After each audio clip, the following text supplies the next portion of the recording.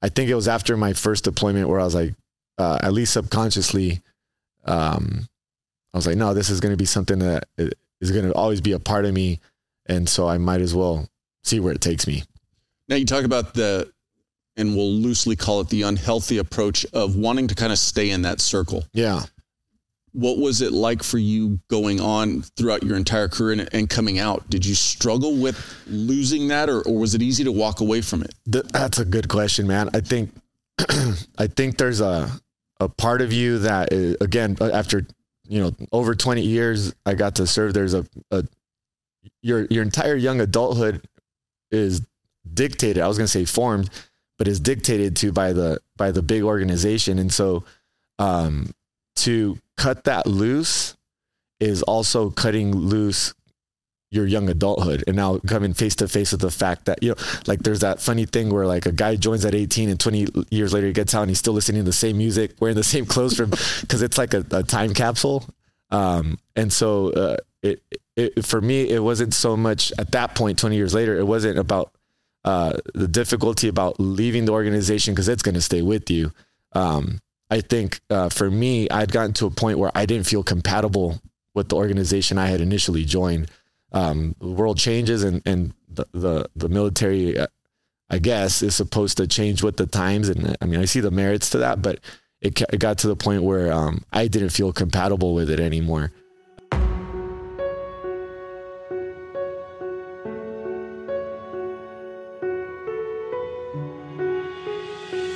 Welcome, everybody. I'm joined this week by Eric Franco. Eric joined the Army right out of high school on an airborne contract. He eventually served 23 years and actually got the opportunity and passed SF selection in his early 30s. He retired in 2021 as an E7. Early in his military career, he began training MMA on his own, and then the Army gave him the opportunity to become a combatives instructor. He actually had the dream of becoming the next Randy Couture, albeit maybe a smaller version. But the punches to the face and the checking kicks with his shins just got old. And so he shifted his focus to just jiu-jitsu and eventually earned a black belt. In 2023, out of the military for a couple of years, he wasn't looking to own his own business, but as he describes it, one door closes, another doors open up. And what I mean by that is he and his wife now own and operate Virtus BJJ in Paso Robles, California. I hope you enjoy the conversation. I appreciate him opening up the studio for us to record there. So let's get into it. Here's episode 121 with Eric Franco. Let's start it easy. Cool. Talk to me where you grew up. So I grew up in LA, West LA, Santa Monica area, born in the 80s and then came up, 80, 90 kid. So before the advent of technology and all the distractions it allows or the positive aspects of it. So yeah, down in LA, grew up in the 80s and 90s. Big family, small family? I'm the oldest of four, but the extended family is ginormous. Yeah. Now, when you say LA, has your family been in LA a long time or? Yeah. So both of my parents came over from Mexico in the late 60s. They settled in Santa Monica. And so, they'd been well established by the time I came around. What'd your mom and dad do? What'd your dad do for a living? My dad was a laborer, man. He worked at a water heater company in Santa Monica, just on the assembly line, dealing with sheet metal and stuff. And my mom, she worked at St. John's Hospital in Santa Monica. Just kind of admin type gal. So yeah. As a kid in Santa Monica, were you a surfer? Were you down at the beach a lot? I wished. No, we were of modest means. We weren't struggling. My parents, hustled for us for sure. But there wasn't a whole bunch of expendable time or income for anything. So no, we just, goofed off really. What took up your time as a kid? Were you into sports? It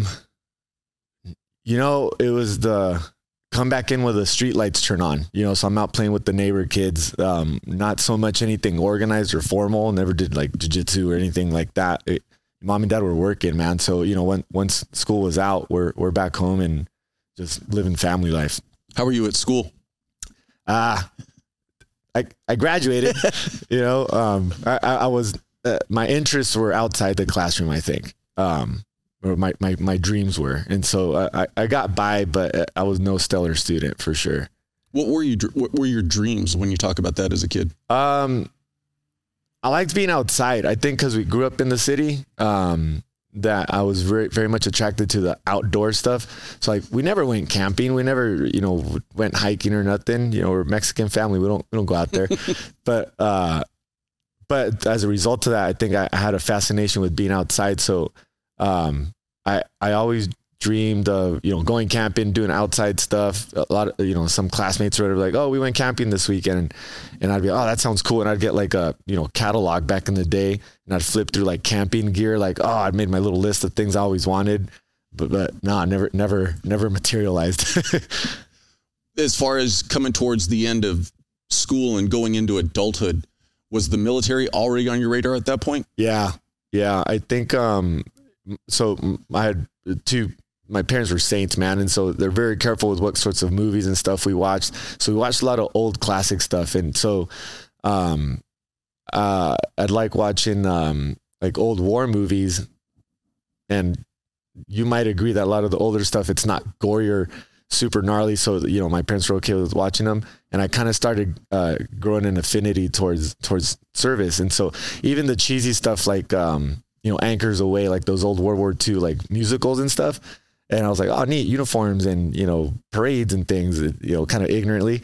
But I did already have the kind of draw to service. We're Catholic family, and so that was a big theme in our upbringing too. And so I was kind of drawn to the adventure of it all. Like growing up here in California, we learned about the California missions and how they came from the old world to the new world. To me, that seemed terribly exciting, like that adventure, and then coming here and doing something worthwhile.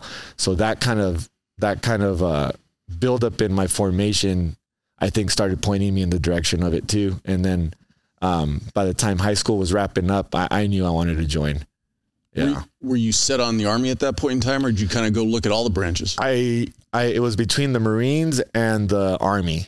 And the Marine recruiters were just kind of notoriously Marine recruiters, man. They weren't very personable. I was like, dang, dude, I'm not even in. You're already treating me like garbage. So, but ultimately I went with the Army because they had an opportunity for me to be a paratrooper, which really appealed to me because it terrified me. I mean, even joining the military terrified me, right? But I was like, all right, I'll try to challenge myself to do that, and then take it one step further to jump out of aircraft seemed awesome. So that's why I ultimately went with the Army.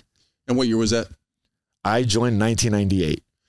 So first Gulf had already happened. Yeah. What were your parents' thoughts as far as you joining the military at that point? Yeah. I think on one hand, they're like, dang, he's not going to grow up to be the doctor or the lawyer that we were always telling him he should be. But because your grades were leaning towards grades are not medical school. Yeah. But I think on the other hand, I think they might've been a little relieved that at least I had a plan. And so they were lukewarm, but you know, they're awesome folks. So they still supported. Did you keep yourself out of trouble as a young kid, or? Yeah. For the most part, yeah. Again, towards the end of high school, I did some stupid stuff. I think we all did. I'd like to think it's a universal occurrence, but I did some stupid stuff and I got in a little bit of trouble. Nothing nefarious, just bad decision making. But then I got that kind of cleared up, and that allowed me to pursue it. How was it when you actually went in? You're in boot camp now. Yeah. Did that change for you? So I'm at Fort Knox, and the notorious first morning, right? So, you know, they're hollering and screaming at you a little bit, but not a whole bunch. But then I remember that first morning at, 05 or whatever it was, and it's on, man. Like just the trash cans, the screaming, the yelling. And I do remember going like, I think I've made a mistake, because I was already jet lagged from the trip from LA to Kentucky. And then all the, long nights of doing paperwork or whatever to get you launched. And I remember the first morning I was like, I think I've made a mistake, but I made it, that one day.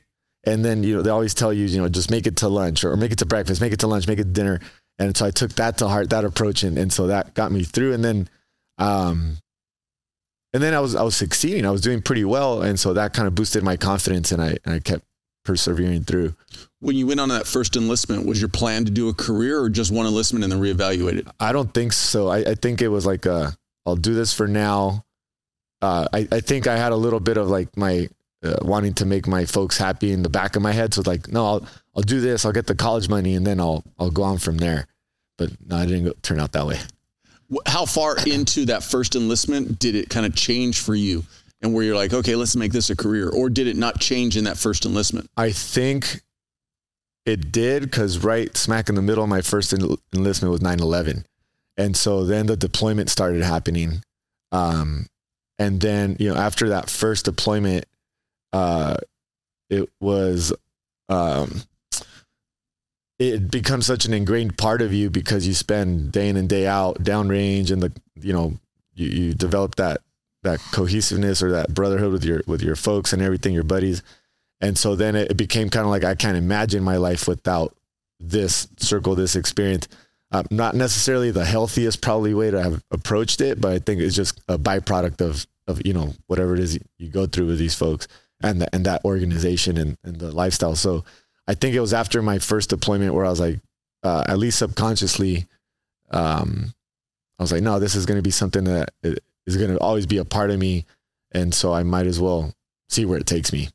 Now you talk about and we'll loosely call it the unhealthy approach of wanting to kind of stay in that circle. Yeah.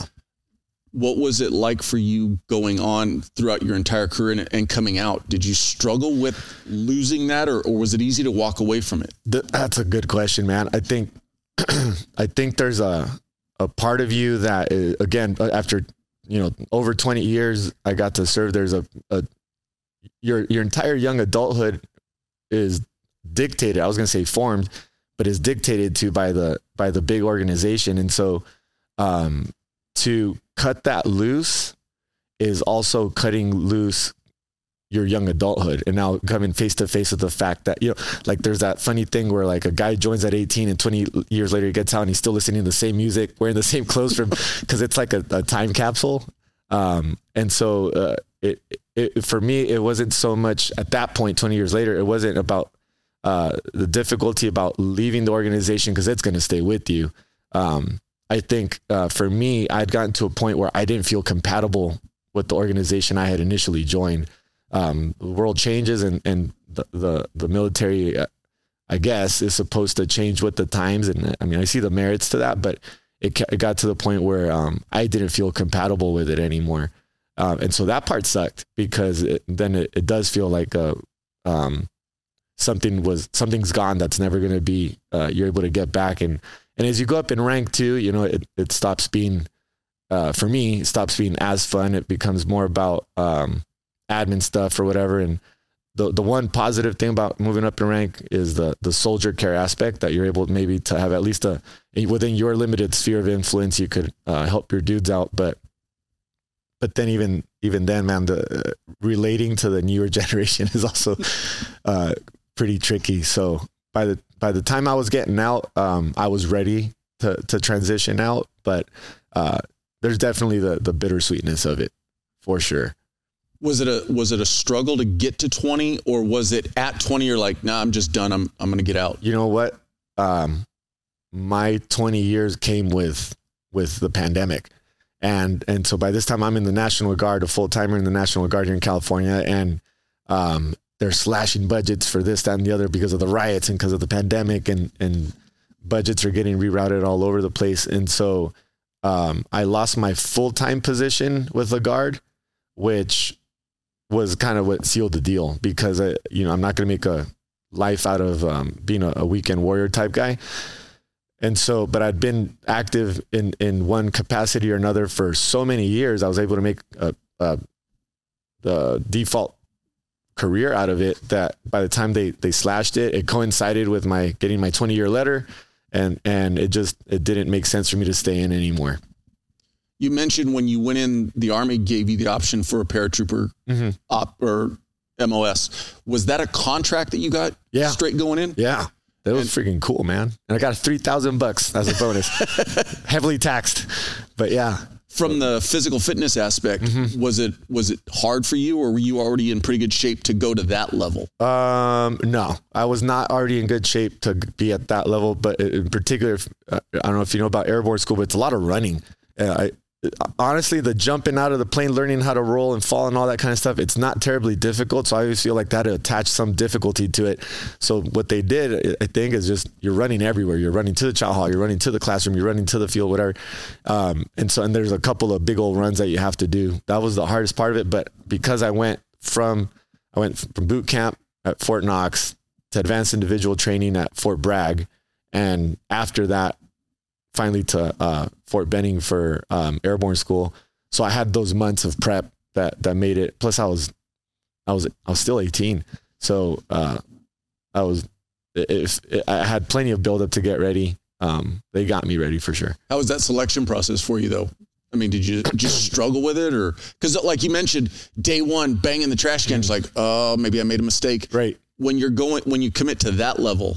So I started experiencing some success, which felt great, man, because I kind of sucked at the end years of high school. So to finally feel like I'm succeeding at something, because there's light academics in boot camp, and advanced individual training was fairly rigorous academically, and so but I was doing well, and so that really boosted my confidence. But the physical part of it too, I was also enjoying some success as I got in better shape.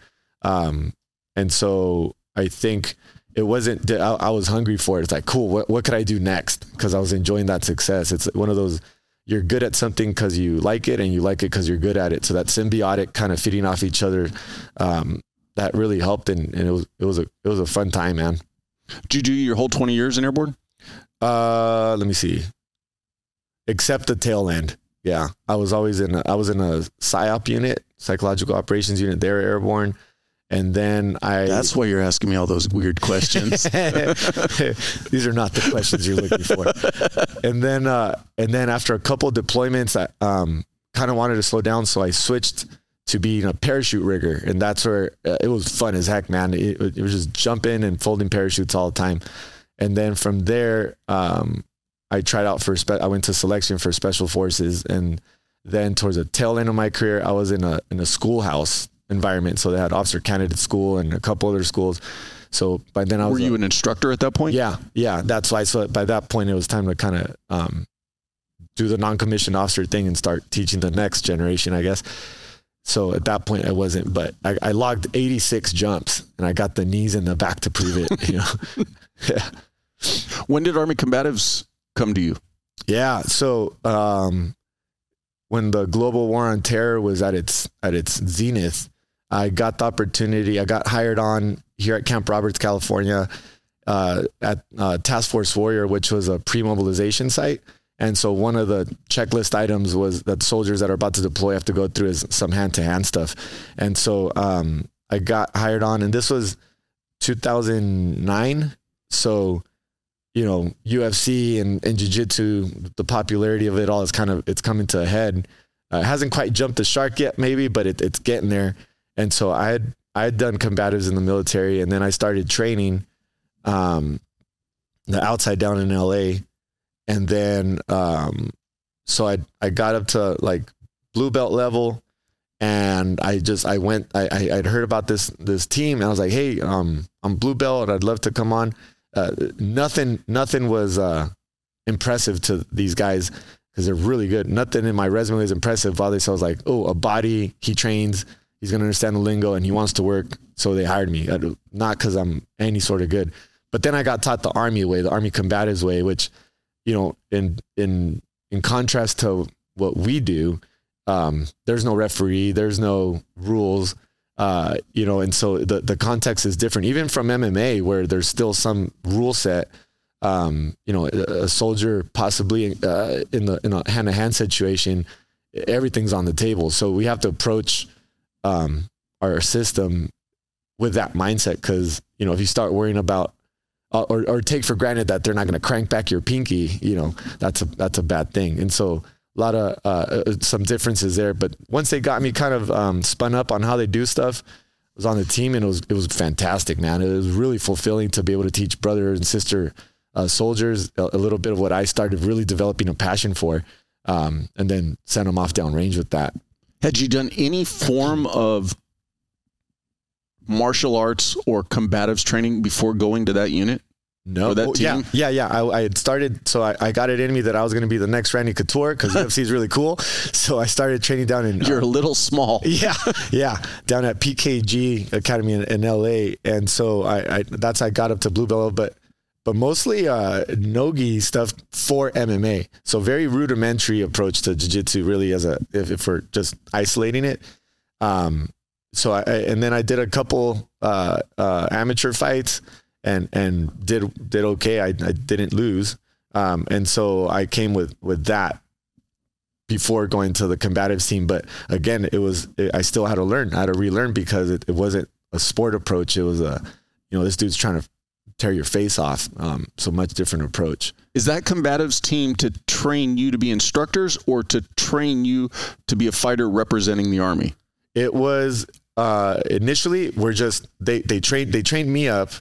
Well, me as a soldier or me as an instructor? As a soldier, like going to that. No, yeah, it's just so that particular team just spun you up on some basic stuff so you could deploy. What ended up happening is enough of us on the team, and it wasn't very big. I think at its biggest was maybe like 6 of us. We got a little bit of money and we started wearing Army rash guards and shorts, and we'd go to competitions and kind of be a impromptu recruiting asset. And so we linked up with some recruiters and like, oh yeah, well, here's some shorts, or the Task Force Warrior, they bought us some stuff. And so we'd start competing a bunch. And we'd go and we'd do some of our guys did the Army Combatives tournament at Fort Benning. So we got to, our main mission was of course to train soldiers that are going downrange. And then on the side, again, because there's all this global war on terror money floating around, then we got to do a little bit of ad hoc recruiting through competing. When did you make the switch to just focusing on jiu-jitsu? After getting punched in the face, man, it sucks. I just had, and also MMA stopped being fun because I had fights coming up. So, it went from, and that was probably just my fault because it was just like, I'll take the next one because I was like trying to get after it. Again, I wanted to be the next Randy Couture. So, in training up for these fights, it started becoming very much feeling like work, and it took a lot of the fun out of it, a lot of the joy that I initially had. And so I think admitting that to myself let me know that I wasn't meant to be a Randy Couture.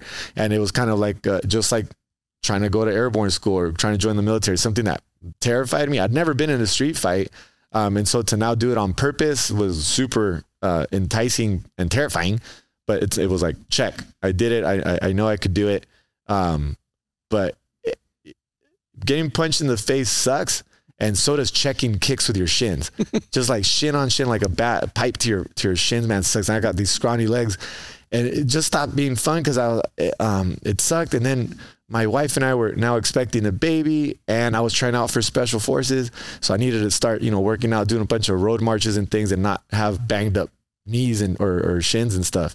So it was this conglomerate, this big old kind of everything coming to a head where I was like, it's time for me to rotate out of this. But jiu-jitsu, as you well know, it relatively low impact. And then, you suck. And so you're hungry to keep learning, and you can, because you're not walking away. Like, if you maybe hyperextend your arm or some fluke accident, but, you're like, no, I gotta take a deep dive into this, cause it's mentally addicting. Like, man, what are they? And the days you don't train, it's like, what did they learn? What did I miss out on? They're all going to get me now.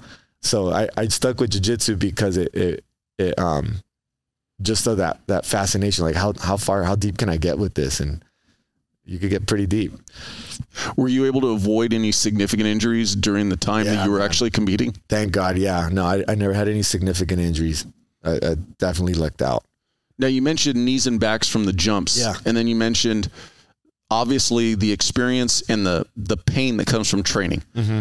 You went to Special Forces selection. Yep. Did all of that impact you, or how was that process? How'd you? I was at my peak, I guess, in my early 30s when I did that, which is super old for guys trying out. But I think what I had by my early 30s was a little bit more grit. So I didn't have anything physically that was impeding me. I was in the best shape of my life when I went to selection. You have to be like your fitness has to be the last thing you're worried about. And so I did really well. I got selected my first time around. It's not terribly uncommon, but it's not, there's a lot of times that guys have to go multiple times to pass. And so I was super stoked. I made it the first time around. But physically I was set. I was doing all right. Looking back on your career now, would you have done anything different? I might have tried out for special forces earlier on. Just to have, like I said, I did fine. I did great on everything physically.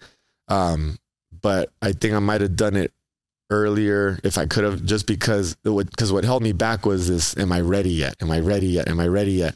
And, again, because you can't be too physically fit to go, not having been to selection before, and all you hear is secondhand stories from Green Berets that already made it through.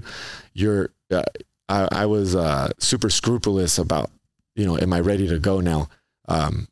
But yeah, it's a minor thing really, but I would have gone earlier just to have been around longer. You said you were in your 30s, so you're already seeing that you're on the tail end of your career. Did you end up deploying with special forces? In support of them, yeah, to parts of the Middle East and other all over the place, really, in support of them. But I never deployed as a Green Beret. And where I'm going with that is, and you already mentioned this, if you could have redone it, done it earlier. But as far as, and maybe this is overly personal, was it merely just the opportunity to challenge yourself to see if you could make it through it? I think so, man. And I think, again, in his providence, God was probably like, no, this, you're starting a family and I got other plans for you. And so I think that was a big part of it. And that's not the person that should be on a team. I don't claim to know what's the best personality to have on a team, but I don't think it was me. And I think exactly what you described, it was me. I wonder if I could make it through Special Forces school.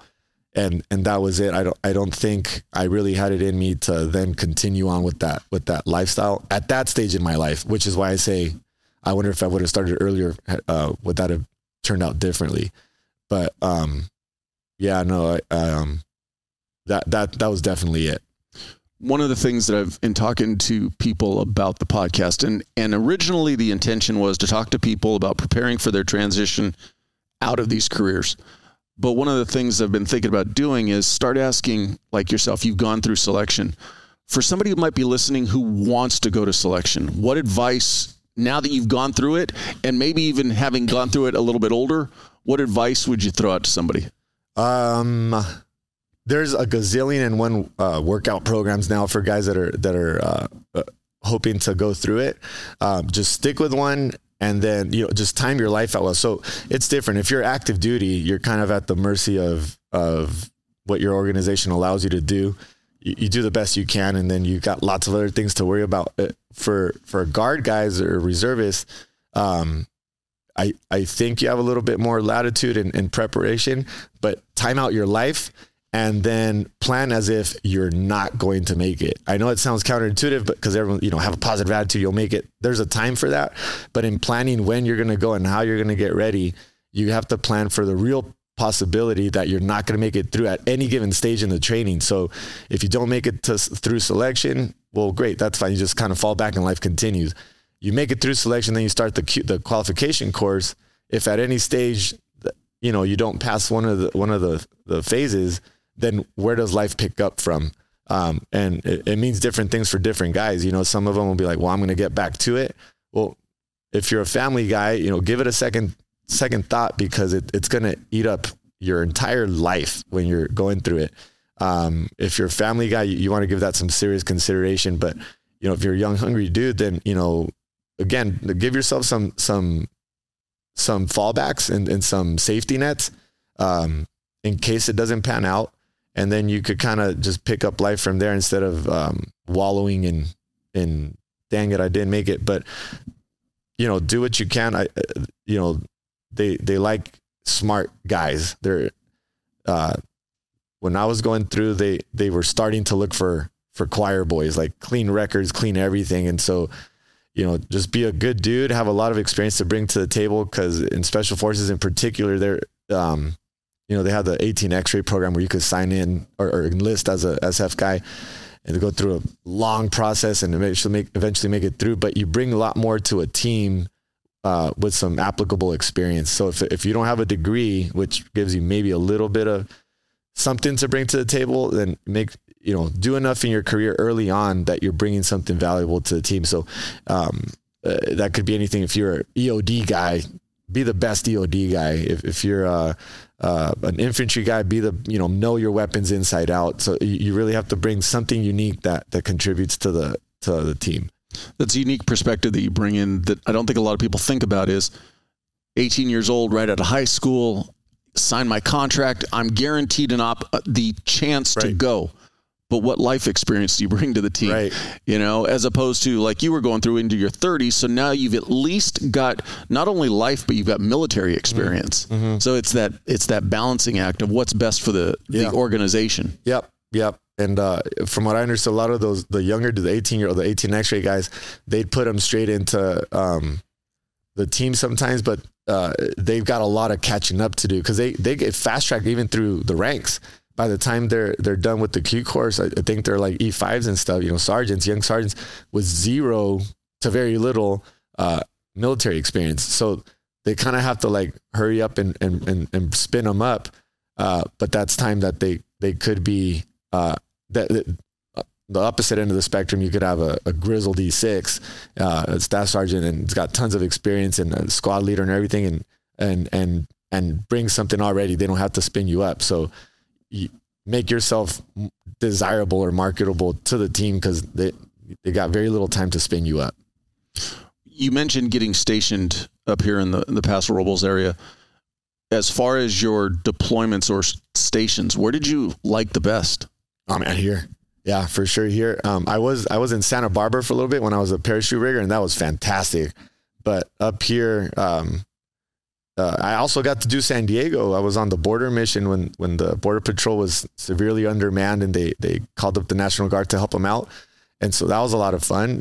That's where I met my wife. So and then, but up here was great because it's training country, and I like to train, so when you're too close to the flagpole at any, base or posting, it kind of gets, you're worried about external things, but at least here up at Camp Roberts, it was training country, man. Day in and day out, we're training soldiers. So that was a lot more gratifying.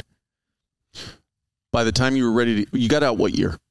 2021. Did you already have your black belt at that point? No, I've been a black belt for a year. So what was your plan? Because obviously now we're sitting in your studio today, and I want to get to that. But what was your plan coming out? What were you thinking you were going to do?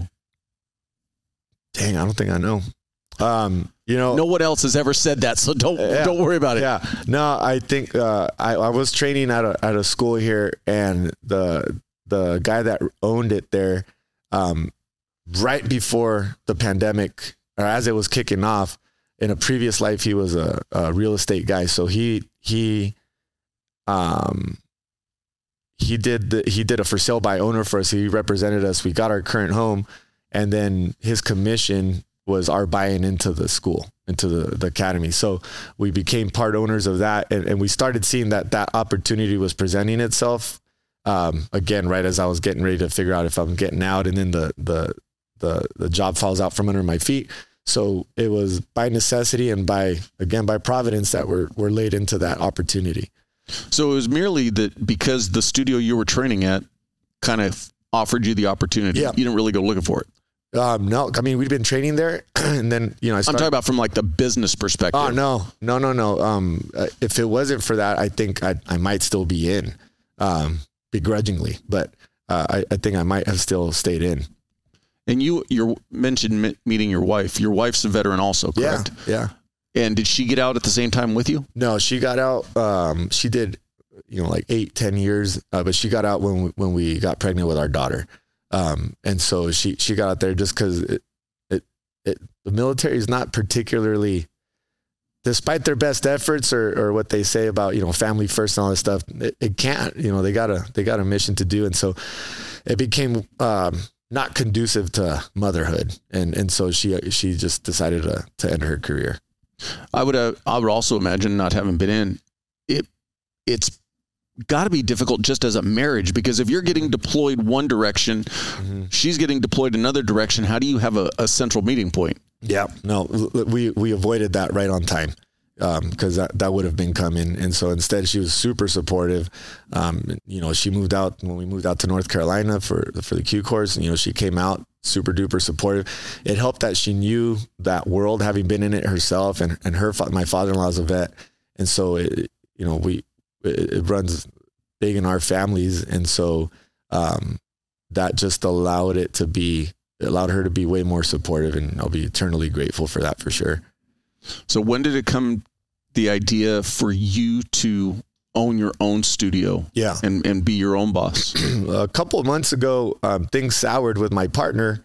And so we broke loose, and a lot of the students, this is where some of that like weird stuff in the jiu-jitsu world happens, but I was the head instructor. So my partner had moved on to do other stuff in out of state. And so a lot of the students, I was with them. And so when he kind of forced us out, when we parted ways, they're like, all right, so where are you going to open up your school? We didn't know what we were going to do. It sucked, getting blindsided like we did. But then to have the support of the students, I'm humbled to say it was about 80% of the students were like, okay, we're done there.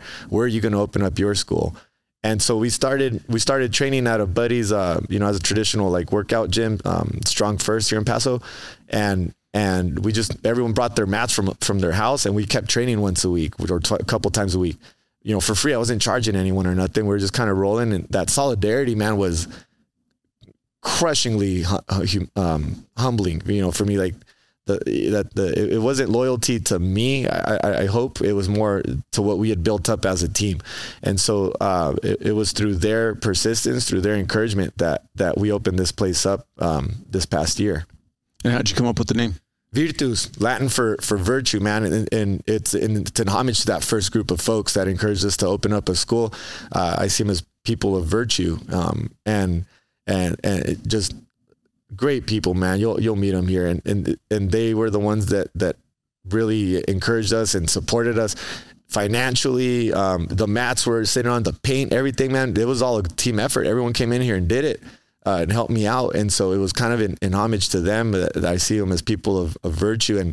And I think the more people like them in the world, the better the world is. So it was an homage to them. There's a lot of podcasts out there today, a lot of people talking about jiu-jitsu. Mm-hmm. I train jiu-jitsu. I truly believe, especially from my side of the house, the first responder community, it's very important. But one of the things that I've seen from interacting, not only on the mats doing jiu-jitsu, but doing this podcast, is how much jiu-jitsu can give veterans and first responders that community again. Are you experiencing that also? Absolutely, man. We participate in the Heroes Jiu-Jitsu program. And this is basically an organization that will help kind of promote your school if you support first responders, military, veteran, even teachers. And so every Monday at 6, we offer free classes for them. So, we allow lots of correctional officers in there because we got a prison, and then obviously our cops and deputies. And we will loan them a gi, and they just take free classes. And I think for them, it's essential. For you guys, first responders, it's essential. You guys are out there all the time. And, in today's world where we're so liability adverse, going to your gun maybe isn't rightfully so the first option. You need to protect yourselves too, right? And then for our vets, what I see is the desire, the need, the longing for that camaraderie that they used to have when they were still in. And so I think it's in suffering through things with other people that those bonds are formed. And so in microcosm, in some way, the suffering we encounter on the mats, I think is where that is met or satisfied. And hopefully for our LEOs, hopefully we're able to keep them savvy with some tools that could keep them safe, man. Cause we support them 100% here. We talked about this before we started recording. Now's your marketing side of it coming in. Mm-hmm. Somebody's thinking about getting going. Would you recommend an even balance between gi and no gi? Would you recommend starting one over the other, or just or focusing on one over the other? Well, all right. So I'm biased. So I think everybody is. I think I'm a purist. I love the traditional stuff about our art, and I think it's a good idea to start with gi, because there's the handles and the friction and everything that happens with the gi. But I think if you're going to do no gi, you better get started when you're younger and you could do it, cause for me, gi or no gi is so dynamic and it's so changing. And then even technique wise, like every week there's some new technique or something that's taking over the, no gi, and it goes through these waves and these evolutions of so no gi has become, in my view, this homogenous just grappling. It's not even jiu-jitsu anymore. It's this blend of jits and wrestling, and it's grappling now. And so for me as a purist, my bias leans towards traditional gi, just so that you could experience that before you get thrown into now, and it's kind of like if grappling has become the MMA or of jiu-jitsu, right? Because now you have to know jits, you have to know wrestling, a bunch of stuff to be, if you're competitive, if you're just out for the experience and, do whatever. But if you're competing, I think like you would need at least a light exposure to a bunch of styles. So for me, it's just like center on this one thing, get good at one thing. And that's where I come from. Putting the old man hat on and somebody who's got the knees and the backs from jumping. See, I keep shifting. I can't find my weight, man. Oh. How does an old guy keep going with, especially if they're starting older, but if they're already into it, keep going as an older jiu-jitsu practitioner? Yeah, man. Longevity is the name of the game. So you don't have to train 5 days a week. But if you do, and I tell this to everyone, not even just my older guys, it's train at a level of intensity that you could sustain 5 days or however many days a week you want to train. So, because we get overzealous, we have to get that win, we have to end up on top, we have to pass the guard. No, you don't. Sometimes you'll learn just as much by your failures as your successes. So, but the biggest thing is just be cognizant of your limitations and train according to them. There's no shame in it. You're awesome just for even having the courage to step onto the mat at that age of a certain age. So stick with it, have fun with it, enjoy it, and reap the benefits of a responsible approach to training. Have you experienced yet many of the veterans or first responders coming in and struggling to let the ego not come with them on the mat? Thankfully, no. I haven't had ego be an issue. What I do see with some of our law enforcement guys is they train because they're going to go to work that night. And so their intensity is real. They approach training in a very real world way. So their intensity is always a little bit higher.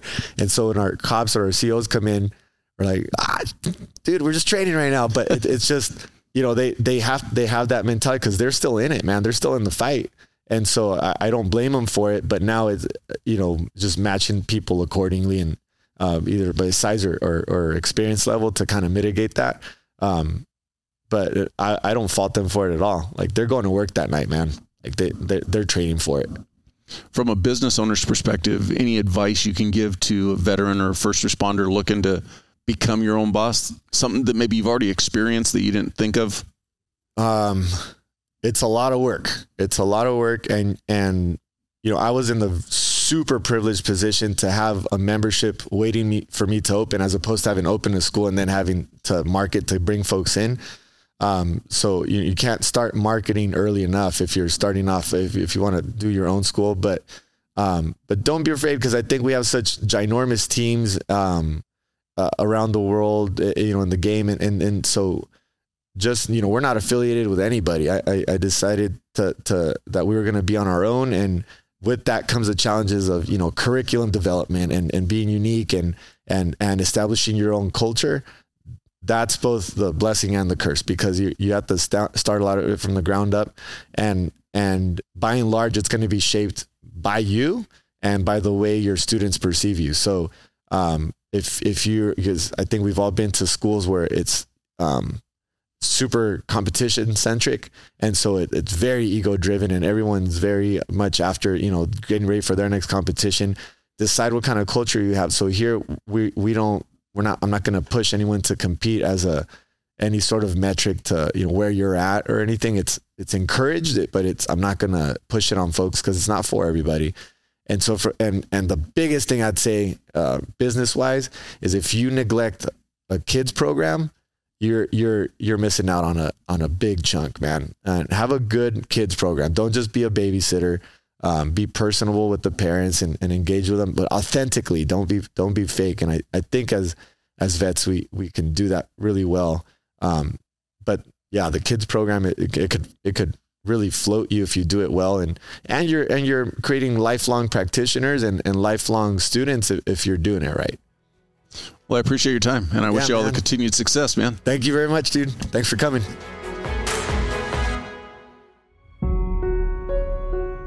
I appreciate you watching. But before you go, if you like the video, please hit that subscribe button. Also, any comments are appreciated. Thank you.